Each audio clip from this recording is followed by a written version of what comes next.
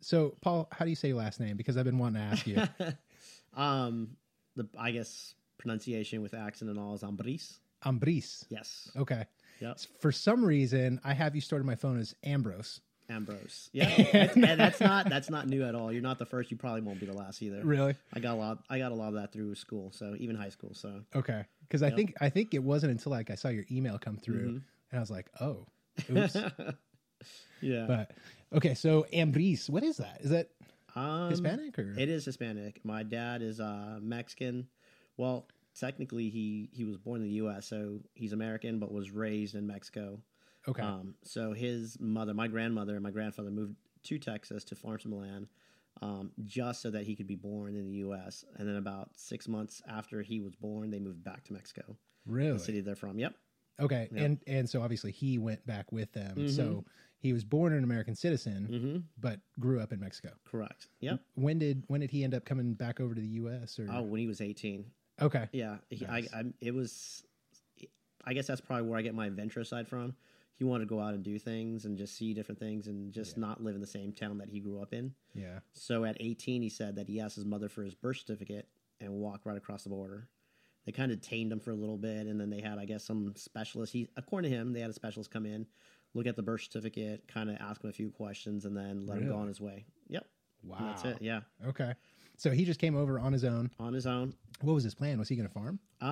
He really didn't have a plan. He just wanted to come out, find some kind of job one way or another. I think he had a few friends in Riverside, California, and that's why he chose to go to Riverside, California. Okay. And he started working in a packing factory, orange packing factory. Okay. And then realized he could drive truck and not have to do as much within the factory. So he taught himself how to drive truck and then bought his own truck and then basically opened up his own business. And did he do like long haul trucking? No, he did just oranges. Okay. And then he finally transitioned over to hauling hay. Okay. And so during the summer when I was in high school, I grew up in a pretty rough neighborhood. So if I wasn't going to summer school, I was with my dad. Yeah. And I was up late nights with him, helping him haul the hay, like move it, position it, then dropping it off. So this is in Riverside? Some of it was Riverside. Some of it, we would load hay from Blythe and then bring it to Riverside. Okay. So we were traveling within the state a few hours, but nothing too far. Yeah. But yeah, That's cool. he taught himself how to drive truck, and then I guess met my mom at a dance hall. So, and then the rest was history. The funny thing is my dad understood English but couldn't speak English very well. My mom her family's from California, from when California was part of Mexico. Okay. But she understood Spanish, but really couldn't speak it so well. So I would have loved to have been there to see them, trying to communicate. How did they hit it off? I don't know. They were just at a dance hall that my aunts drug my mom to. Yeah. Because my mom wasn't really someone who went out a lot, and they got along well. I mean, they dated for several years and then got married. So okay. Yeah, nice. It worked out well. Are they still together? They are. Dude, yeah. That's awesome. Yeah, I mean, I'm 43, so they waited 5 years to have kids, so they're 48th year of marriage. Wow. Yeah, this past year. That's December. Cool. That's cool. Yep. It takes a special breed to be able to stay married to the same person for 48 years. Like, I agree. Yeah. I mean, it's a great thing. But I feel like seeing a marriage last that long in today's day and age is like, you don't see that very often. I think it's pretty, I wouldn't say it's rare because living in Oklahoma, I see it a lot more, Yeah. From California, you do see it, but not that's what as I was much. thinking in California. Oh, yeah. I mean, I would see people, like my parents got separated when I was, I think I was only like 2, and they separated and then ended up divorcing. But then I was probably like in 4th or 5th grade, and they got back together and got remarried. But then they separated again, like a couple of years later. Okay. And so I grew up in one of those households where I was just kind of used to not always having my dad around. Gotcha. And, I just grew up with my mom and my sister. Yeah. And, I mean, not that my dad wasn't around, but, he lived a couple hours away. So it wasn't like he was stopping by every day to say hi or something. Yeah. But that's cool that you know so much about your grandfather and his immigration into the States and everything. Yeah. Yeah. So on my dad's side, which is Greek, English, and Scottish, so it's very eclectic. Yeah. But there aren't super great records. Like my wife's done some genealogy stuff, like Ancestry.com, and she's gone back a few generations. But once you go back so far on the Kiriakis side, you kind of start to lose records. And one of the issues is that the spelling is so divergent. When you go back, because mine's Kiriokos. Okay. And in Greek, a lot of times they'll scrap the O for an A and do the akis instead of the okis. Was that when? That was probably when a lot of your ancestors were coming up through New York, right? Through Ellis Island. Yeah, through Ellis Island. They changed a lot of names. Yeah. So my dad actually told me a story about how our name used to be Kiriakosopoulos. Okay. Or Kiriakosopoulos. Okay. And that sounds a lot more Greek. I was like, dude, I'm so glad that's not a thing anymore. But yeah, apparently that was a thing when people would come through Ellis Island.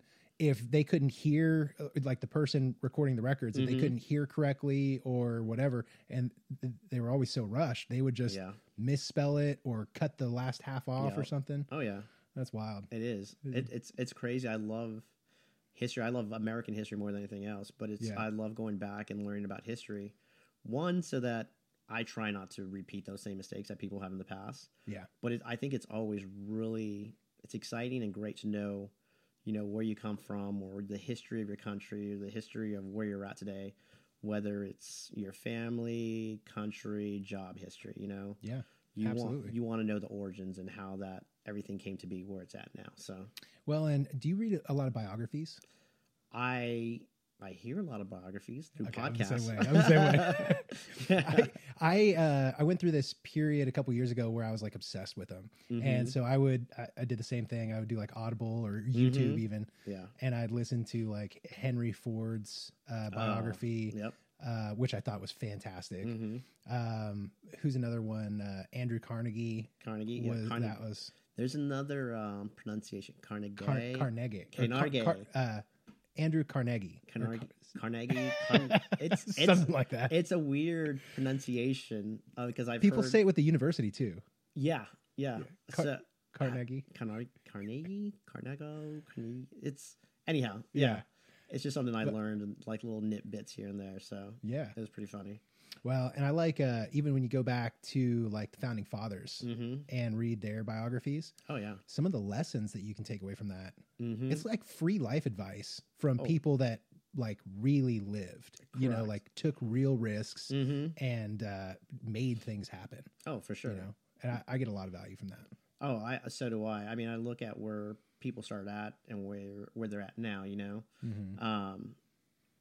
For example, he's not a very well-known president, but our second president, John Adams, he was basically a farmer and farmed his own land and, found his way through law school, became a lawyer, then eventually became the vice president and president. It's just like, it all started from humble beginnings. And it was the will to want to do something better, not for himself, but he saw for his family and his country. Yeah. And that was his focus, is try to do better and leave something better for his country.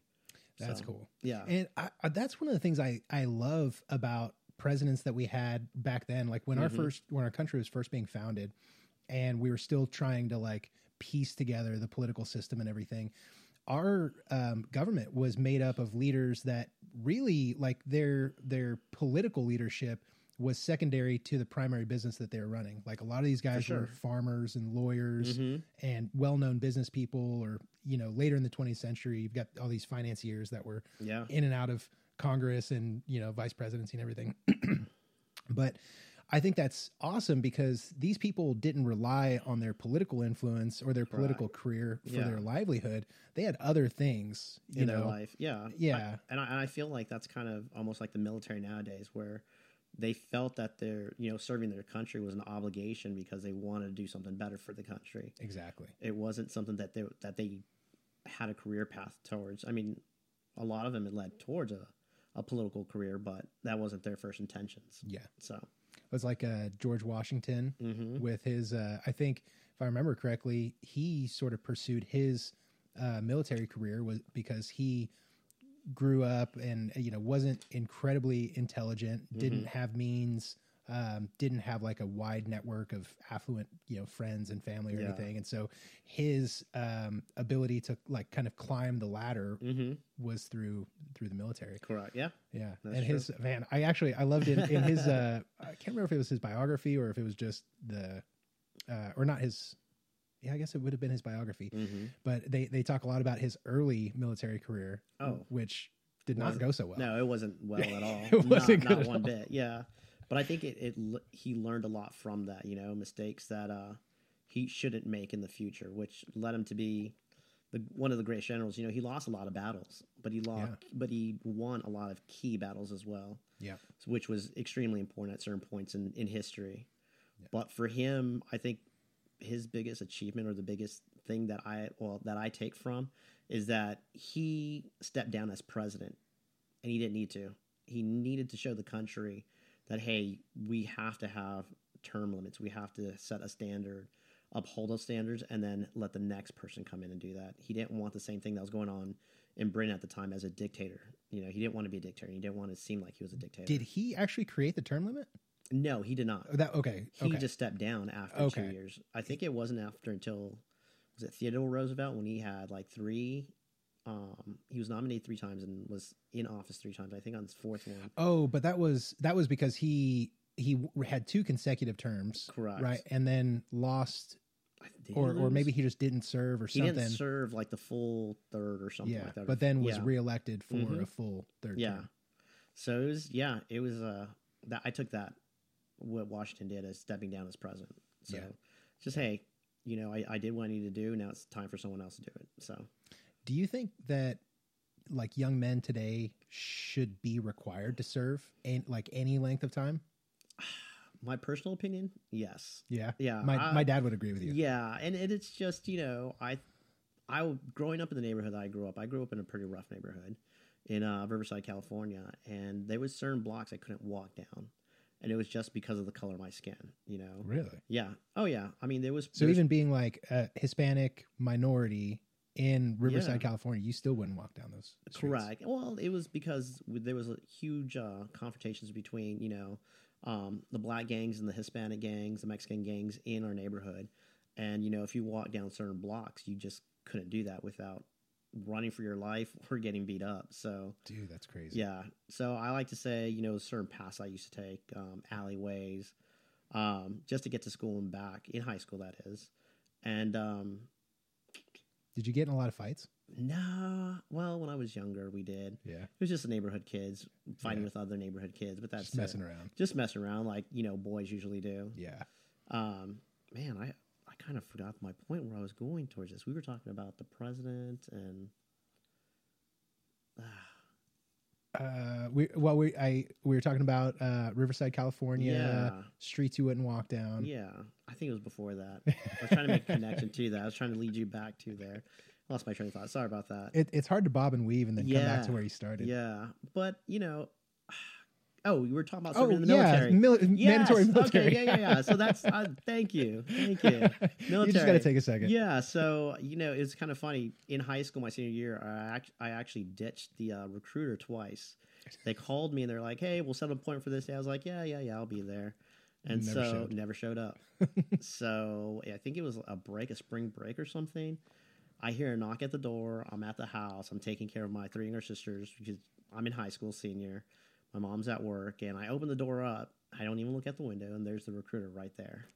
And I'm like, "Hey, how's it going?" Wait, so you ditched him, and I ditched then him he twice. came to your house? Then he came to my house. Yeah. He said, "This isn't how that works, buddy." Unannounced. And I was like, "Hey, how's it going?" And he was like, "Hey, man, you didn't show up twice for our meeting. I figured you just forgot. And so now I'm here." And I was just like, "Okay, you want to come in, Oh, my God. I know you're not allowed. You're not supposed to have strangers in your house, but I felt like I was old enough." He was in uniform. I was like, "Yeah, come on in." And they just started talking to me about the Navy. And I was like, "Yeah, I don't know." And he goes, "Well, what do you really want to do? What is it?"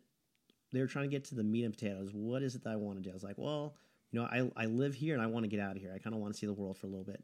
So all these, he opens up a binder that he had created himself. It was kind of his own yearbook through the military. And I saw him just, having a good time in all these different foreign ports. And I was like, yeah, that's exactly what I want to do. You know, I want to see these places. I want to interact with people. I just want to broaden my horizons in this 4-block area that where I live at. Yeah. And so that's why I joined. And I was I wasn't book smart, you know, or I don't think I was book smart at the time. I didn't want to go to college, and the military was a great avenue for me to go and find myself. And that's why I think there are young men should join the military, in my opinion, because if you don't know where you're going and you don't have any kind of understanding of what you want out of life, being in the military, you quickly understand where you want to be and where you want to go. That's I like that perspective. Yeah. I never quite had that. I fully agree with you. Like, you've got to put yourself out there and try a bunch of different things to figure out what you actually, it's like throwing things at a wall just to see what sticks, but you kind of have to do that. Otherwise, and one of the issues that I see with, the like traditional go to college, get your degree, get a job thing, is that when you're getting out of high school and going into college, or if you're applying for college, you usually don't know what the hell you want to do. If you do, it's quite possible that you're completely wrong, or, you know, think that's what you want to do. For sure. But I kind of had to find my way, but I went about it a different way. I didn't go into the military. Instead, I was working for Best Buy at the time, and I got into like retail management. Okay. And I like fell in love with sales and training, and like coaching and developing people into better salespeople and teaching them how to talk to people. For sure. And then, you know, thought, I kind of got exhausted doing that and got burnt out on the retail thing. And I was dealing with a lot of other like depression and things from losing my mom and my sister. And so what that created was this environment where I was like applying for jobs, and I would get it, and I'd work there for like, 3 months or 6 months, and I'd be like, I don't like this. And I would go try something else. But, I did that a few times and had a couple like fairly long jobs. I say long, like a few years. But each one, I was sort of able to see my focus being narrowed down more to one area. And then most recently was when I transitioned into real estate. And that was where I was like, I need to get back to sales and people, because that's where I feel comfortable. That's what I feel like I'm good at. That's where you thrive and at. And I didn't know much about housing, but I had it in my head that I wanted to get into real estate investment and, have rental properties and flip properties, do all the HGTV stuff. And so I was Chip like, and well, Joanne has like created a whole new generation of flippers and builders. Dude, it is crazy. You know what's awesome though is there's so many of those people that are literally just like you and I. Yeah. Like completely normal people. Oh yeah. That are just looking for deals. Oh yeah.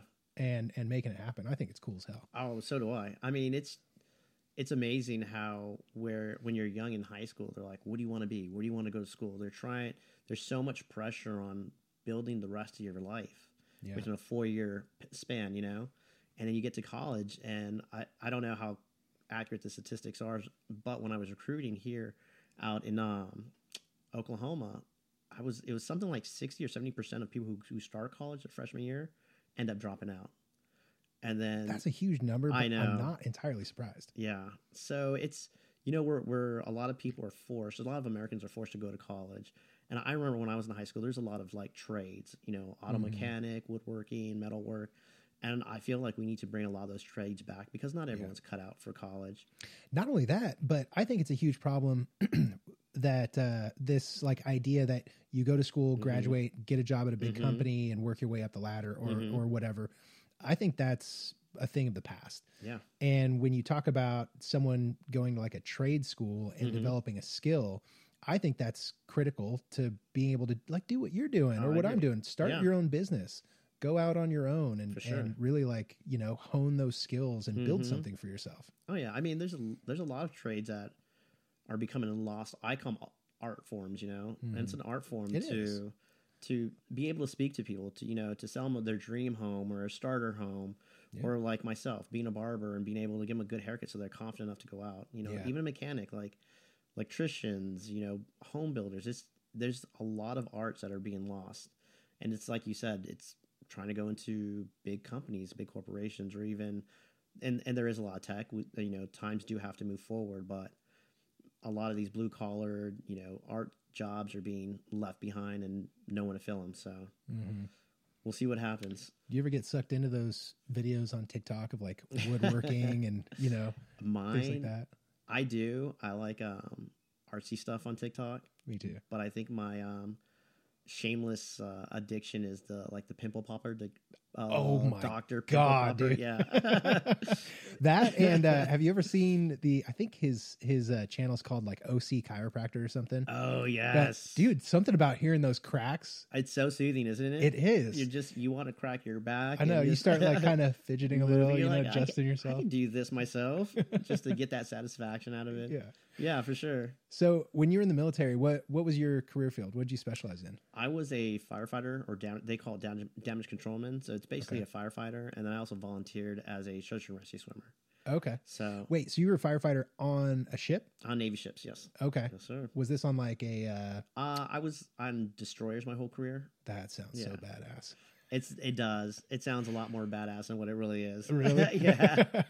I mean, I only put out one trash can fire my whole 20 years I was in.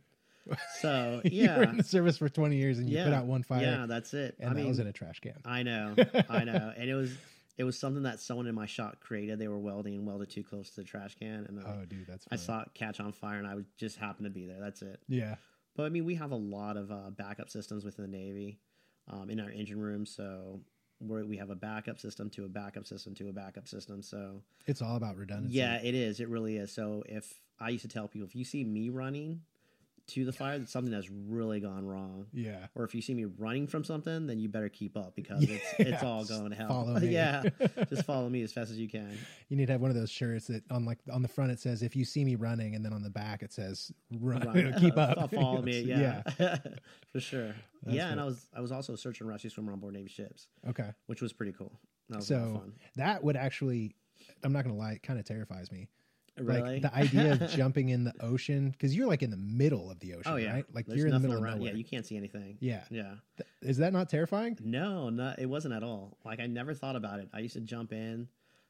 So we used to have drills on board Navy ship where they would throw a dummy over the water, a mannequin, and his name was Oscar, and we would have to swim out and get him. And it was either through a small little boat that they would launch from the destroyer, or they would let me down on like this sling off the ship, which was, I think, 3 stories high, into the water. I have to swim out, save them, swim back to the ship, and they lift me back up. Oh, my God. But I never thought about it once. It wasn't until I started dating my wife, and she was like, you've never looked under the ocean, like underneath you, to see if there's any sharks or anything? I was like, well, no, but now I am. So. Dude, I get the heebie-jeebies thinking about it. Really? Oh, my God. Oh, man. And so I grew up by the beach, and I was never shy about getting in the water or like wakeboarding, or not wakeboarding, boogie boarding. Yeah. Nothing like that. I was always fine with it. But actually with my wife, she's got a fear of things under you in the water, right? Really? She doesn't like lakes or oceans or the idea that anything could swim up and get you. And so I would watch now, like I watch these movies that take place on lakes, or where I see people swimming in lakes or in the ocean. Like, did you watch 47 Meters Down? No. Dude, that's enough to make you never want to get in the ocean again. These girls get trapped. They're, I think they're in a shark cage, like in their, where you go down in the cage and you can see great whites swimming and everything. Yeah. But something happens to the chain that's holding the cage. It breaks. And so they're in the cage and they fall to the bottom. Okay. And so, but then there's like great whites, circling the area and everything. And so the whole movie, they're basically underwater, and they're trying to figure out how to get to the top and then get saved. Oh, wow. I'm not going to ruin the whole movie for you. 40 meters in to the bottom. Is that what it is? I think 47 meters down. Gotcha. Makes sense now. Yeah. Just, you're going to So you never watched Shark Week or any of that stuff? Oh my God. I actually, I love Shark Week. I think it's great. And it just reinforces my wanting to never get in the ocean. Oh man. Maybe it was the confidence that there was a destroyer ship with people armed that could save me if need be. So I saw a video once where they were in the middle of nowhere, and before these guys jumped in, there were a couple guys up top with guns, and they blasted into the water and then these divers like dove off in. Oh. Is that something you do? No, we didn't do any of that, but we definitely had a few riflemen on the ship just in case there was a shark. Yeah. That they could shoot or possibly shoot. I don't know what they would do. Stand guard. Yeah, I think they were just there to build my confidence, really. That's it. I mean, if a shark gets a hold of you, I mean, you're gone. Yeah, you're gone. Yeah. Yeah, especially on a small ship like that. Don't worry, Paul. We got We you. got the 50 cal. Yeah, I know, right? Probably not going to get the shark until after it gets you. Exactly, right? Yeah. Maybe the 50 cal might get me before it gets the shark. Hopefully. Depending on who's firing it. Yeah. So. Man, I was in... So I think I had told you, not on air, but I used to work in feature film production. Mm-hmm. And so the very first show that I got as a unit production manager was in Cape Town, South Africa, which is notorious for their great white population. Yeah. And almost as notorious as Australia. Yes. Yeah. Yeah. Well, and that makes sense because the southern tip of South Africa is right there.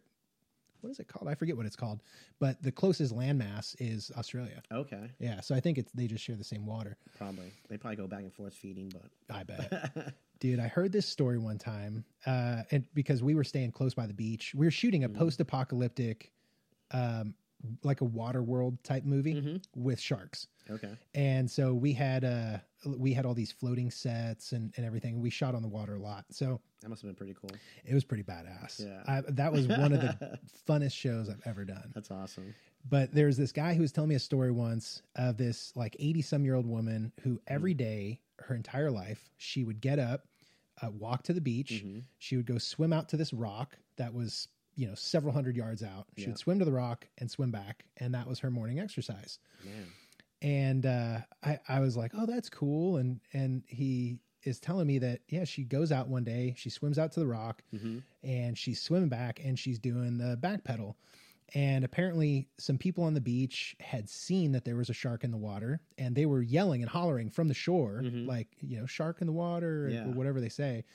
And the way he told the story was she was doing the backstroke and the shark literally came up and ate her head first, like just came up and started like she swam into the mouth. Oh, wow. And I was like, and before that day, I had been like out, playing around on the beach in the water. Yeah. I heard that story and I never got in again. Never.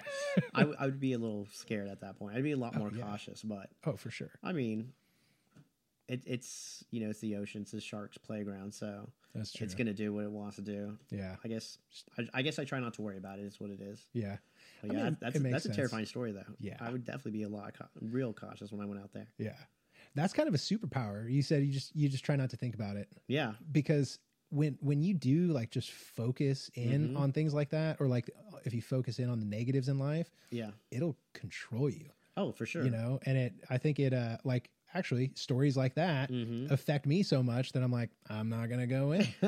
But if you just don't think about it, you get to experience, the water and the ocean and the beauty that it is, because it really is just a beautiful thing. For sure. It is. I mean, I try not to let things stop me, but I have to do a lot of mental preparation sometimes on different things. I also do Brazilian Jiu-Jitsu, and I don't do any tournaments now, but when I used to participate in tournaments, I would want to train at least 3 months out. Really? It might have been a local little tournament, but I'm like, okay, I know when it is. This is how much training I want to get in. That way I didn't have any excuse for myself, like, okay, I could have done better. I could have done this. I could have done that. But then the mental preparation for me was, always thinking about, okay, what am I going to do when I get there? I'm going to warm up. What kind of warm-ups am I going to do? Okay, this is how I'm going to warm up. This is how I'm going to walk out to the mat, literally walking like out. You would imagine yourself I would imagine it in my head that I'm walking to the mat. Then I'm slapping hands. We do kind of a slap and bump type of deal before you start, as of respect to your opponent and them to you as well. Sure. Then you start the roll, the submission wrestling. It is the way I describe it for jiu-jitsu. Yeah. But everything was in detail, mental preparation, just so that when I was finally there, my body, my mind knew, okay, you've done this before. You're calm, you're relaxed. Just get it done. Yeah. So, and I do that a lot with a lot of different things. Cutting hair. Yeah. I look at who I have on the schedule. Okay, this is going to be good, or we'll see what happens. And so will you look at your schedule ahead of time, and you know, like, okay, here's my 9 o'clock, and you think about, okay, that's what this is going to be. And you kind of picture everything you're going to be doing. For sure. Or I'll count how many appointments I have for the day, and I'm like, okay, this is going to be a short day. It might be a long day, but then a short day end up usually being long days, people walking in. So it's just a mental preparation for me. And I do that a lot with anything. So or with everything, I should say. I think it's super important.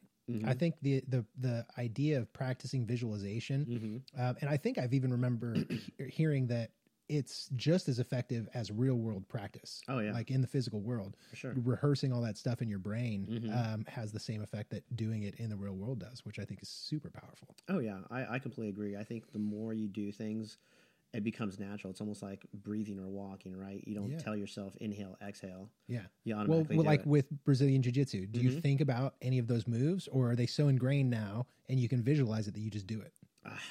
I mean, I know what I want to do, and I think I just drill them I wouldn't say to a T, but I drill them so much that my proficiency level would hopefully be better than the other person. Yeah. And then my training partners would probably give me enough looks to know that, okay, if he moves this way, I'll move that way, and then eventually get to my goal, which was the move I wanted to do to begin with. Okay, which is to submit them or, put their joints in a compromising situation where they would tap. So, dude, I've always been curious about Brazilian Jiu-Jitsu, and I've never tried it. I've always wanted to, and that's mostly from like listening to people like you talk about it, and listen to Joe Rogan and talk about just purely from a self-defense standpoint.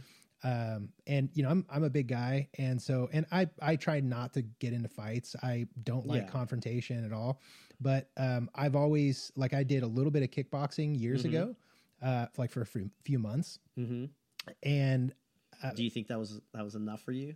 Like, no. If you were to get into a fight, if you were backed into a corner, you had no way out, do you feel like you could adequately defend yourself? So here's the thing. I think, one, I know I would do everything that I could to avoid getting put in a corner.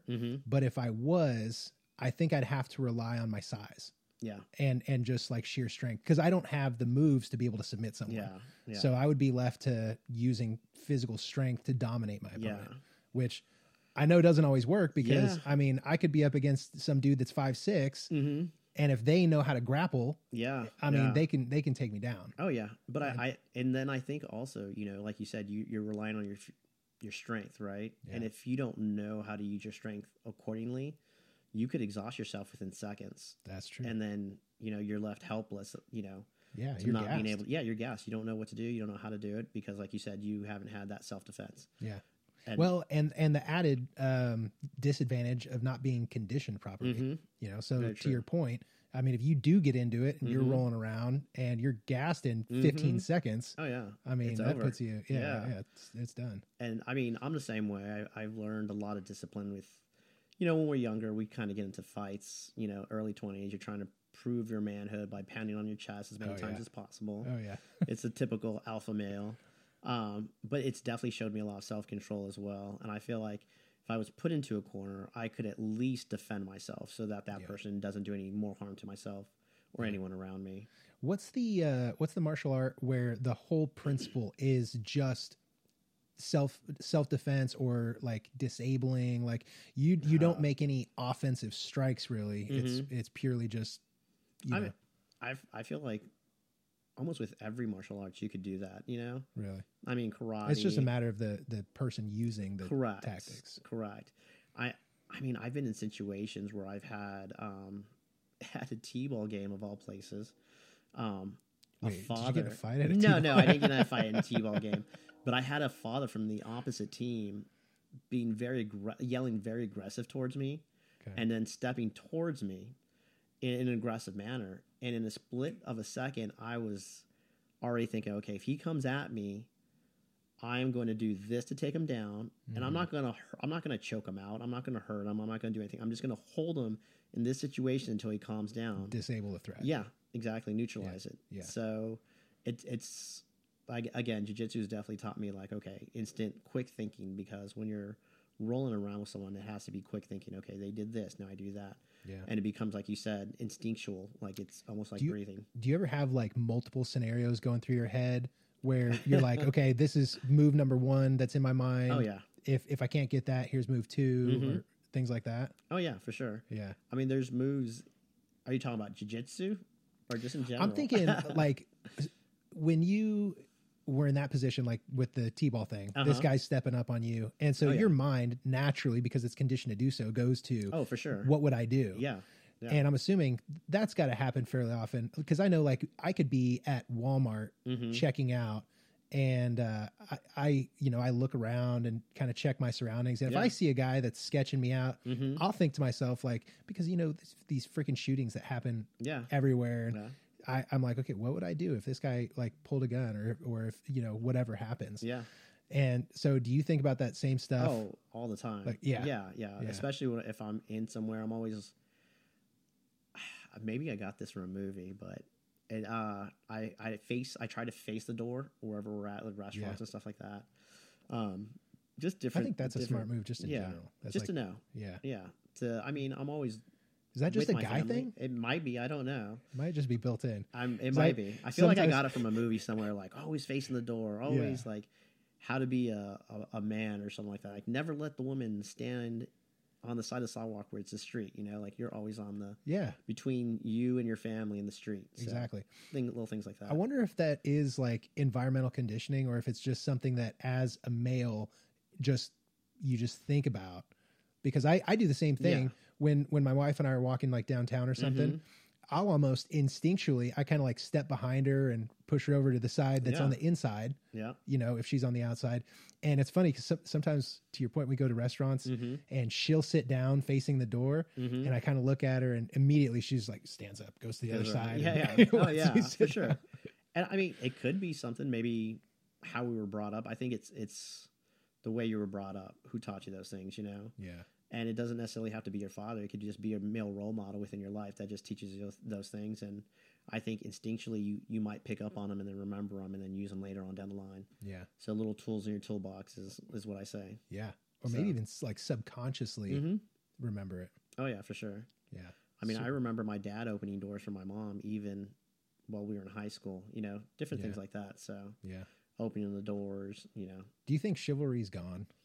I think it is, dude. I see some kids today, and I'm like, why are you doing? Why didn't you move out of the way to let this older woman, or just like or a woman in general? Yeah, I think this happened the other night. So my wife just finished a show, and she had a rap party down at the Jones Assembly in the city. And she thought it would be cool. So they used every ounce of their budget, like every single penny. That's awesome. And then some. And so she was trying to think of ways to get recoup some of the cost. And so at the rap party, her and the guy that was decorating or co-decorating, whatever, they took in all this artwork and they like set it up all over the restaurant, the bar, and everything. Cool. And then they were auctioning it off. Really? Yeah, which awesome. Was cool. Yeah. I mean, the idea was cool. Yeah. But anytime you like get a film crew who's like intoxicated and you ask them to bid on things like that, everyone says like, $100, $120, and then they like just leave before they ever without paying it. Yeah.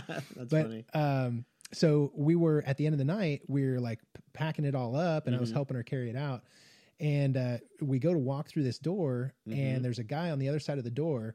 And he was going to open it up to walk through it. So he opens it up and then sees that there's a couple of us trying to come through. Yeah. And he instead of, opening the door and holding it out of the way and holding it. Yeah. He literally just lets go of the door and just goes another direction. Skirts just around you. Like right in my wife's face, the door just I'm like, what the hell, man? Yeah. You could have just held it open. Yeah. No, I see it all the time. Yeah. Like you said, I mean, different examples, even restaurants we go to, different places, and I have two younger sons, 7 and 5-year-old. Anytime they're with me and I see someone come to the door, I have them open it. I'll open it up because sometimes the doors are heavy. Sure. And I'll have them just stand in front of it, and they'll say, after you, I'm trying to teach them how to be gentlemen. Yeah. And I'll have them say like, have a great day, or, little things like that. Yeah. I want them to learn young, so it becomes ingrained. That way it becomes habit. But also that's meaningful to them. Yeah. So. Dude, I think that's super important for kids, especially young men. Oh, yeah. To have someone like that's literally living that role model for sure. You know, and showing them here are the, you know, foundations of being a good man in today's society. Yeah. Open a door for someone. Right. You know? Exactly. Little things like that. Yeah. I just think that today's, I don't know, you know, I say it's a lack of like males stepping up to the plate and actually showing younger males how to be men, you know. Mm-hmm. There's never that transition from manhood or from being a boy, teenage boy, to being a man. Like, you turn 18, you're like, okay, I guess I'm a man, you know. But there's not a tradition or any kind of transition for males, you know. For women, you know, I think, what is it, Sweet 16, where you become a woman now and you're presented to society. But we don't have that for men, you know. No. It's kind of like, okay, what do I do now? Well, they used to, right? Mm-hmm. When you go back however far and back to like tribal periods, there was a rite of passage. Yeah. And depending on what part of the world or what tribe, there would be different things that they would do.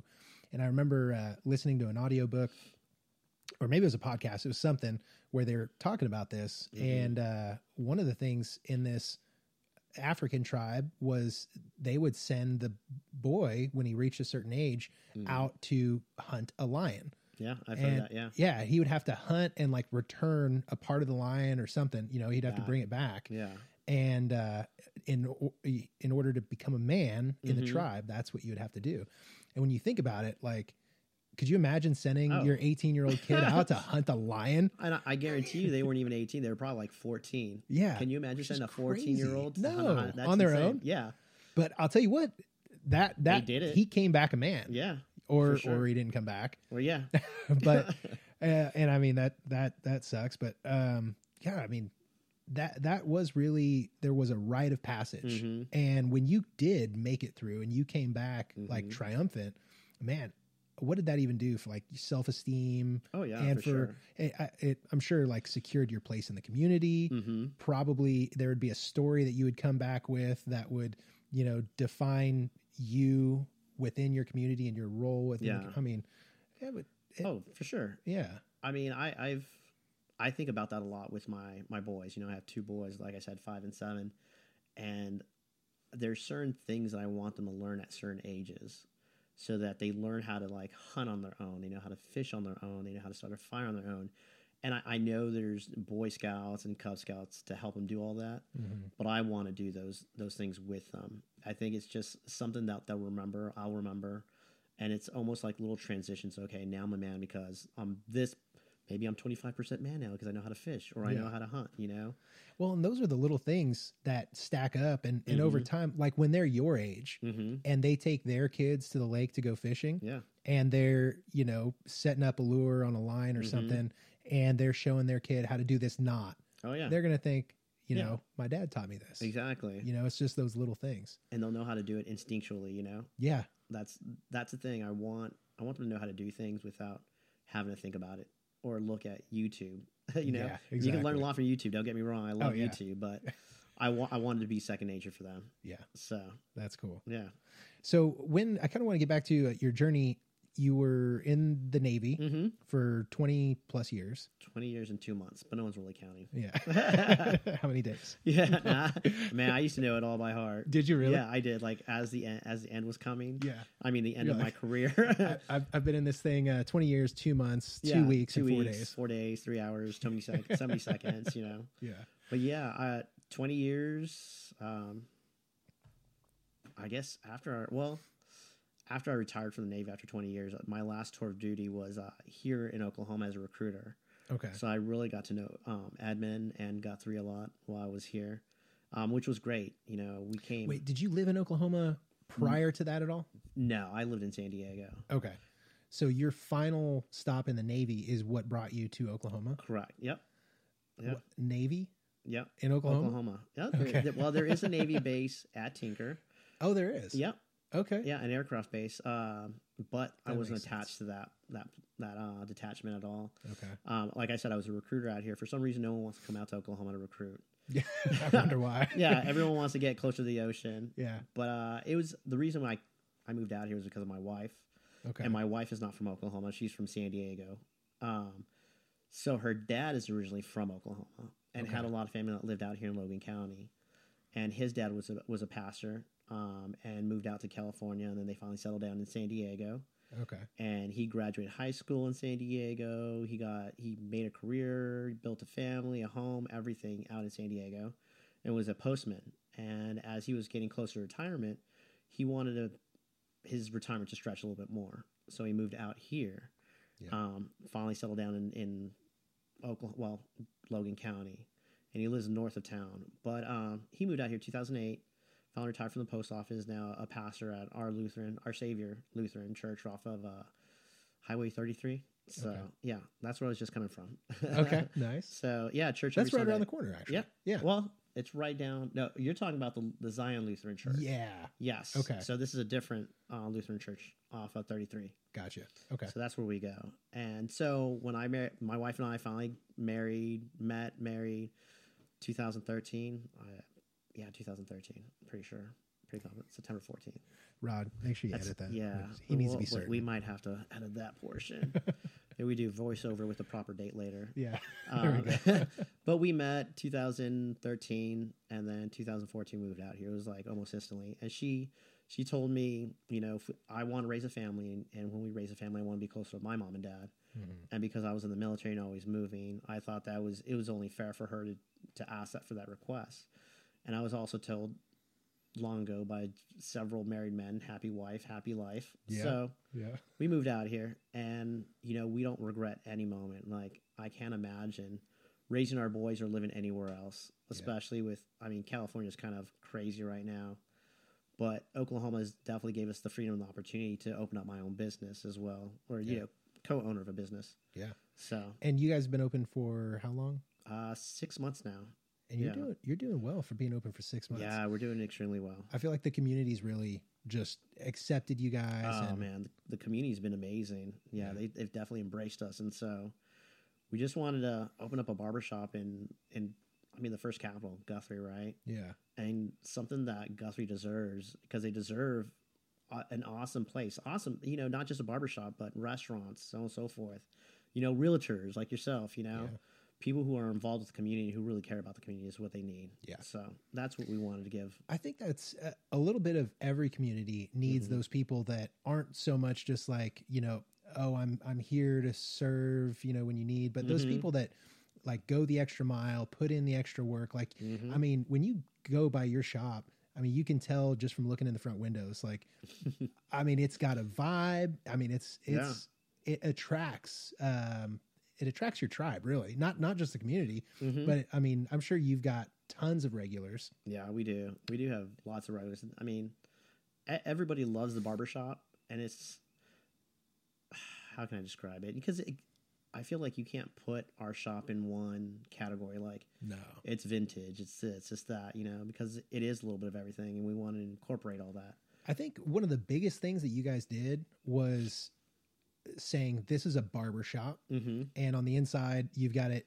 You've got exposed brick. You've got the sort of like, what did you call it a second ago? You said what was the style? Oh, vintage. Yeah. You've got the truck in there. You've got the art, the cool couch. By the way, those chairs, I want those chairs. Oh, the big leather ones. Yeah.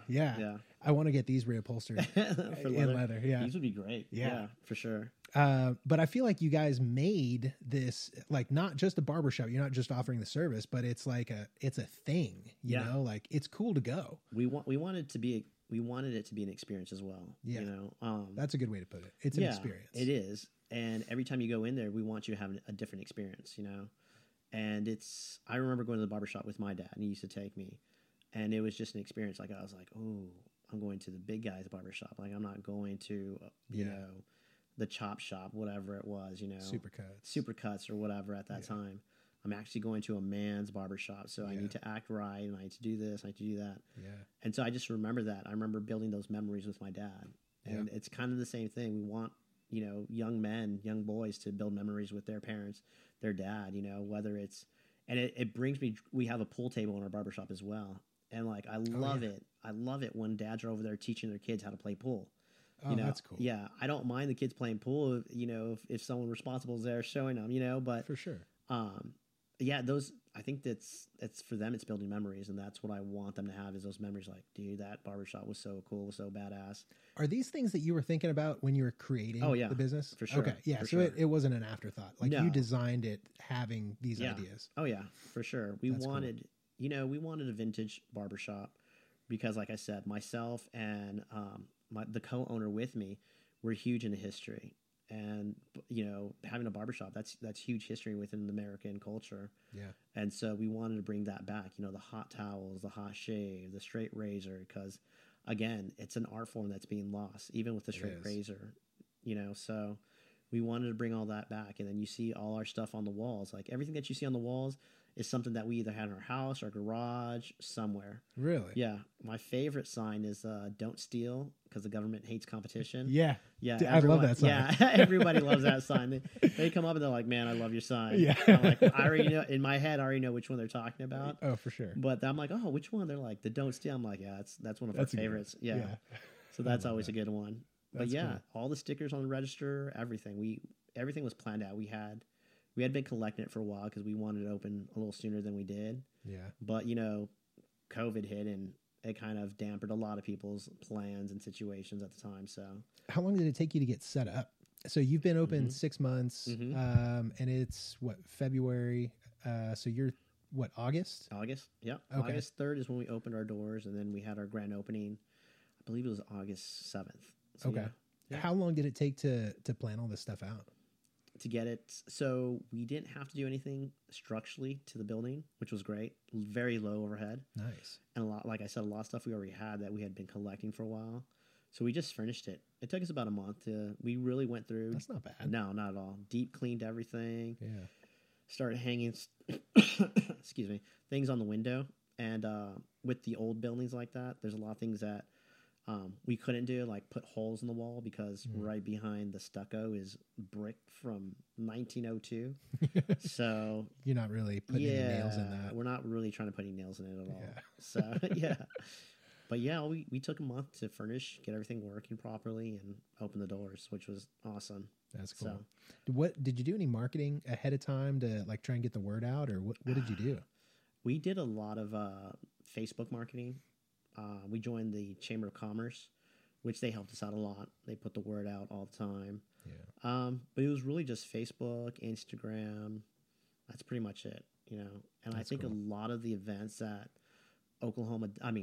Guthrie does downtown, which are amazing events, we're always there. We're always in the forefront, trying to be in the forefront at least. Yeah. And showing their business off. For example, the Guthrie Territorial Christmas, we're doing free shaves in the window. People love that. Dude, so. I was bummed I couldn't get down there, but I kept seeing the post on Instagram, and I was like, that is so cool. Yeah. And part of the thing I think that lends to the charm is, you're talking about all this vintage equipment. Those chairs that it's like a transformer. And it's so cool that they're so old. But they lean you all the way back, and then you can just get up there and, use a straight razor and everything. And that was really cool. Oh yeah, it's amazing. Like, a lot of these chairs, the oldest chair we have, we've dated it to, I want to say like 1929, 1928. Nice. Which is the one John cuts out of, which is pretty cool. It's just to know that chair's been around for over 100 years is amazing, Well, and the fact that they're fully functioning, yes. like it's not just a chair. Yeah. Like every time we're there getting a haircut or something, and then you put the headrest on, you lean the whole thing back, and it's not like squeaking and banging like it's a well-oiled. It is, chair. yeah, it is. It's amazing. It surprises a lot of people that they're functioning as well as they do, and it just surprised the hell out of me. Yeah, I thought it was the coolest thing. People are always kind of sketched out the first time. They're like, okay, I'm leaning back. They don't want to lean all the way back because they're gonna fall down or something. Yeah, I'm like, nah, it's good. My business partner Daniel, he's put a lot of work into those things. He's the one that really found all of them and kind of restored all of them together. Cool. So, yeah, I mean, and so where is he at the shop full time? He's not. No. Okay. He's a welder full time. He works over at AutoQuip. Okay. And then he comes in the afternoon and works all day Saturday. So nice. You talk about a worker, man. Dude, no he kidding. does it. Yeah. 7 days a week. Well, 6. 6. Yeah. That's so wild. he usually has Sundays off and then goes back to work on Monday. Yeah. So Well, and doing stuff like that, that's not a job. Like, you Mhm. know, for me, I work 6 or 7 days a week, but I've got periods of a couple hours where I can Mhm. chill out or take a long lunch or hang out with my wife for a few minutes or do something around the house. Mhm. But when you're like welding, Yeah, like you're just working you're working all all day. day. Yeah, and then Day. he changes his pants and shirts at the shop, Yeah. and then goes right to cutting hair. Dang. Yeah. That's cool. Have you guys known each other a long time? Yeah. I mean, well, yeah. I mean, as long as I know my wife. So. Yeah. So Wait, is there a connection there? yeah. So my Daniel, my business partner, is also my brother-in-law. Oh, yeah. shit. Yeah. That's no. awesome, Yeah. man. So I had my no wife's idea. brother. Yeah. Okay. Very cool. Yeah. And just to go back a few steps, right? You were asking me, I retired from the Navy, and it was actually him who got me involved within barbering. He was living out in California, and I had retired, and we were living out here. And I thought I was going to just do the same thing when I got out of the military, firefighter, EMT, something of those sorts. And I actually was at OKCOSU as an EMT, going to the EMT school, doing all that. And I did a couple ride-alongs, and I just figured out that wasn't for me. Yeah. And it wasn't like the stuff like someone shooting themselves or coming to a shot victim or anything like that. It was a lot of like the child abuse is what got me. We'd go to a few Did you see calls. a lot of it? It was, I wouldn't say I saw, it was like every call, but it was quite a few calls that we went on. More than you would think. More than I thought, more than I wanted to see or Yeah. even hear of, Yeah. and it happens, but when you're faced with it, it's in your face right there and then. It's really hard to deal with sometimes, especially when you have little ones yourself. Yeah, for sure. And mine were, I think 1 or maybe 2 and 3. So it was really rough to see that happening and know that, oh wow, it could be right down the street, That's so screwed up, man. Mm-hmm. I think about that stuff, or rather, when I hear about it, I think about it, and I just think like as a father, because I've got an 8-year-old daughter, and I can't imagine a scenario in which you would like ever harm a child. Yeah, Yeah, it's crazy. It blows my mind. Yeah, I agree, because I feel like kids are so innocent. They're naive in a good way. Yeah. And when you do stuff like that to them, you take their childhood away from them. Yeah. And no one should ever take your childhood away from you, because those are the memories that are built so far deep that it's what makes you cry. It makes what makes you laugh. It brings joy to your life. So Well, it frames your outlook on things for the rest of your life. for sure. Oh yeah. Like I feel terrible That's a great for way. Yeah. Framing your life. Yeah. For sure. Yeah. Like young women that are, sexually abused as children by family members or whoever. Mm-hmm. I mean, they grew up with that and rightfully so struggle with it. Oh, And, yeah. they have a very hard time, and I can't imagine how hard it is to get past that stuff. Oh yeah. Yeah. That's what got me. So Yeah. I kind of put that off to the side. Going to EMT. Well, I finished my EMT school, but I think a week before I finished EMT school, I was talking to my wife while I was going through it about, I don't know if this is for me, so on and so forth. And she's like, look, you've already sacrificed 20 years of your life, to this country. Like, you need to do something that's going to make you happy and that you're going to be, happy with doing every day. Yeah. And so I really thought about it for a few weeks. And then my brother-in-law called me up and he was like, look it, man, I'm, when I get out there, I want to go to barber school. I want to open up a barbershop one day, hopefully.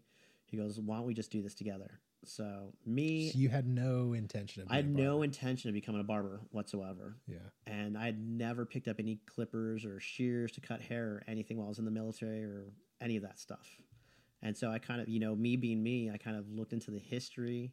Like I said, I love history, and I looked at the barber history, and kind of that's what I fell in love with, was the barber history and how cool it was, and how. What specifically? Like I was it just the like the man's man kind of thing? Yeah. Like this is where you go to get your hair cut and talk shop and exactly. Yeah. I think that's what it was. Is just the way they used to, even barbers, late 1800s, early 1900s would just be almost a 3-piece suit. Shaving, cutting hair, so on and so forth. But also it attracted me because of the service that you bring to your fellow man, and being able to listen to them, when they have something to talk about, something they want to get off their shoulder, but then also giving someone a good haircut where it builds their confidence, to go out for that interview or that, anniversary or wedding day and so on and so forth. So absolutely. yeah, it brings me joy just to like be able to give them that confidence or put that smile on their face. Yeah. And not to cut you off, but the best thing is when I cut a kid's hair and I finally give them the mirror and they get this big old smile on their face, it's just like, oh wow, that's awesome. That's like, that brings me the most joy there. Almost like I didn't even know I could look like this. Yeah. They look old. They look a little older. You know, you style their hair a little bit, and they love it. So that's cool. Yeah, that's another aspect that brought me to it. Well, to that point, I got to say, like from the customer's perspective, it's really nice being able to go in somewhere and sit down for, like I used to go to Supercuts or, you know, whatever, I can't even say barbershop, whatever hair salon was around, you know? And I remember here in Guthrie. Yeah.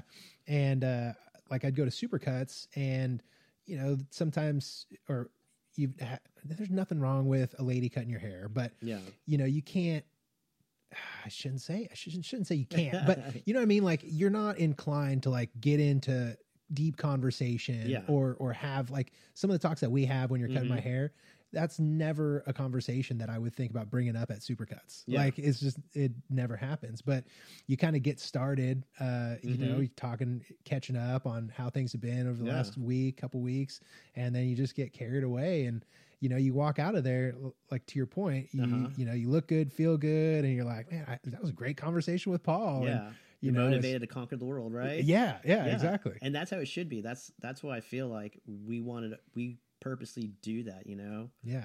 Like everything that's in that barbershop, everything we do is for an intent, you know? It's, you know, saying hello to everyone that comes in, like, hey, how's it going? We just don't, hey, sign your name and we'll be right with you, you know? Yeah. We make it a purpose to greet you, you know? Yeah. And everybody that we know, you know, I'm not the greatest with names, but I make it a point to try to remember everybody's name, the regulars, a lot of people come in all the time, because I think I found it, I heard a podcast somewhere where there's power within calling someone by their first name. For sure. You know? Oh, yeah. You come through the door and I'm like, hey, Craig, how's it going? You know, how's your day going? You're like, oh, that's great. Would you like a beer? You know, please sit down. I'll be right with you, you know? Yeah. Dude, I'll tell you, it feels like, you know, for say like a celebrity or someone who everyone knows your name and you walk into a place and they just know you. Yeah. You know, when you can walk in to the barbershop and you can get that, you know, hey, what's going on, Craig? And it almost feels like these are my people. Yeah. You know, this is where I'm supposed to be. They know me. They like me. I trust them. And you've got this instant rapport just because you're saying hi and calling someone by their name. By their first name. Yeah. I said, hey, bro. Hey, dude. You know, everyone can be dude or everyone can be bro. Yeah. You know, but when you have that connection with their first name, I feel it brings a lot more out of people. Absolutely. So, and it's just, you know, to go back, you know, you say like you couldn't have those deep conversations when you're at Supercuts, you know? Yeah. And you're like almost surprised, like, like this is like, that's the way it used to be, you know? Yeah. You used to go to your barber and have these deep conversations or just talk about what was on your mind. Your barber's there to listen, you know, maybe give you a little advice here and there. Yeah. So it was like going to, you know, sit on your shrink's couch, you know? Yeah. And that's it. You know, sometimes you just need to unload a few problems or think it out or say it out loud. Yeah. You know? Absolutely. So, and it's weird how sometimes, and I think to your credit, it's something you guys do in creating the atmosphere and everything. You make that person that's in the chair feel comfortable unloading that stuff. Yeah. You know, and one of the things that I admire about you is wherever the conversation seems to go, that you stick with it and you've got, you know, something to say or a story to tell or, you know, whatever it is. And it's cool. Like it makes for great conversation. Oh yeah. I love it. I try to, I guess, listen to a lot of podcasts because I'm interested in people's human nature in a way, you know, where you're at, where you started from and where you're at and everything. And I want to know everything in between because that is who made you, for example, yourself, the man you are today, you know, and you acknowledge like who you are today, but you know, you still have faults, but you're still always trying to improve on those faults and even make the strengths even stronger. So I'm just inquisitive in learning how people got to where they're at. Yeah. So everyone has a story, you know? Yeah. And I love hearing that story. And that's why maybe sometimes it annoys people where I'm asking a lot of questions, but I'm genuinely interested in why people are or who they are because of those experiences that they had in life. I doubt if it's annoying anyone. and actually, I think it's the opposite. And you might have to like kind of pick at them for a little bit to get them to open up. Yeah. But I feel like it's really just that not a lot of people do that. No, yeah. Not a lot of people take an interest in you as a person when you go into their establishment. Oh, yeah. And so it almost catches you off guard, and you don't know, like, where's the line? Like, what's okay to casually talk about, or what's too deep, or what's too, whatever. Yeah. I try to leave that up to my client who's there, who's in my chair. I'll ask questions and try to probe to see what might be okay to talk about, because I want you to feel free to talk about anything you want. I don't want you to sit there and be like, well, I shouldn't talk about this or that, Yeah. Whether they feel they're going to be judged or not, I'm not there to judge anyone. I'm just there to listen to them, and maybe interject my opinion, Sure. Whether my opinion is right or wrong, it's just my own opinion. So, and I think right or wrong is almost irrelevant. I think the awesome part is just being able to give it and have it be accepted for what it is. And, and that's it. And I think I think in my mind kind of goes to like the political landscape of today. And, you're afraid to say something that you might actually really believe or believe strongly in. And you're afraid to like give that opinion for how the other person's going to take it.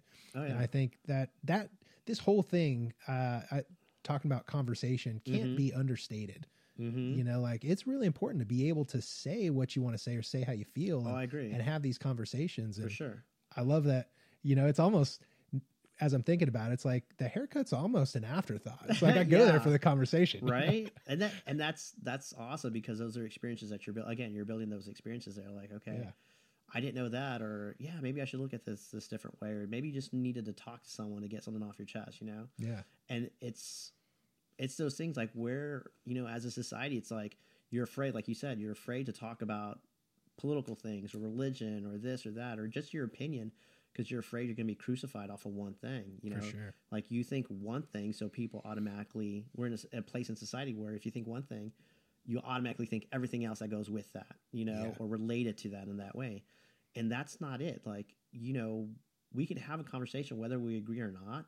We might take something from that, or at least open our eyes or think a different way. And that, I think we've lost the art form of conversation. Yeah. To still, disagree, but still be cordial about things. And not just get mad. Exactly. Not get mad, storm off. Like, you and I, we probably have a lot of things in common, but we probably still have a lot of things that we disagree on. But we could still sit here and talk about those things, or hopefully we could, disagree, but I'm still gonna be like, that's awesome, Craig. But I don't agree with you. Let's have this beer and go watch a football game, Yeah. Like, still be able to do that. And I think a lot of people have lost that, the art of communicating. So. And I think it is an art. It is. For sure. Being able to just carry the conversation and also being willing to give those opinions and everything. But I also think the ability for us to speak, I feel like today is degraded somehow. And I think it is because of all the what do you call it, like a colloquialism or the slang or whatever. Like, I feel like vocabulary, the English language is being butchered by a lot right now. It is. I think it is, but it's also, I don't know if it's just to me, but I take how people use certain words. Like, I try to dissect that word, Yeah. I don't know if people are doing that now, but it's just something I do. If you say something like, I'm doing well, which is like, I believe that refers to like your health, So okay. I'm doing well. That's your health. I'm doing good. Or, just certain words I try to look at and try, what is the meaning that's really coming across, Yeah. So, but yeah, a lot of the word is being butchered in a way where you're like, what did you say? Well, yeah. And it almost like hinders your ability to have these, like, if you think of communication as, or conversation as an art, your ability or inability to sit and have these conversations and articulate what it is that's in your head in a way that the other person can receive it and process that data and then respond. Yeah. That's all like all but halted when it's all dude, bro, check it out kind of stuff. Oh yeah. You know? Sure. And so then I feel like your conversations become more like sound bites and not a deeper conversation that you can get into and actually, get some substance from. Correct. Yeah, no, I completely agree with you. Yeah. So got sidetracked on conversation. yeah, I know. Where were we at? So what are your plans going forward with the barbershop? We definitely want to add more barbers to the barbershop. I saw your post. Yeah. So you're recruiting. Yes. Okay. Trying to. Nice. Yeah. So How many barbers are you trying to add? right now, just one. Okay. A full-time barber. That's Okay. what we're trying to get.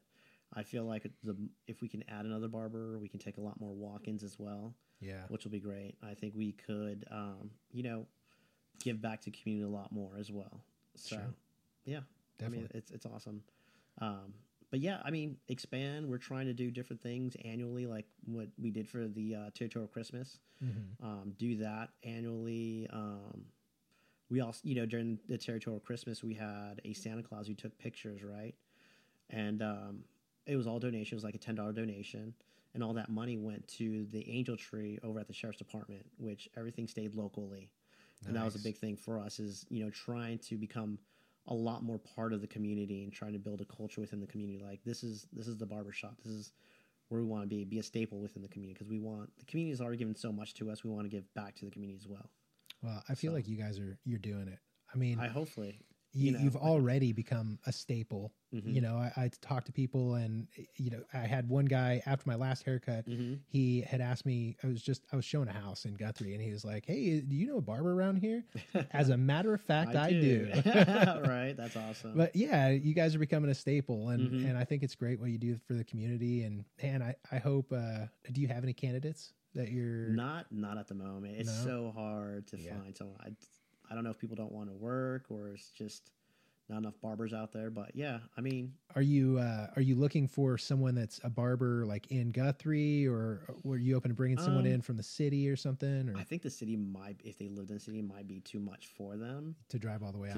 All the way out there. Yeah, I think the market in Guthrie is underrated. Yeah. Surrounding cities would be great. Someone who lived locally would be amazing. Do you have a preference? Like, do you want to keep this person as a male, or are you open to like a female coming in, or what's the vibe? I'm open to a female. For me, it's the personality more than anything else. Yeah. I feel like we have something really special going on. Yeah. And we want to keep it like that. Yeah. They have to jive with myself, Daniel, and John, the other barber who works there. Yeah.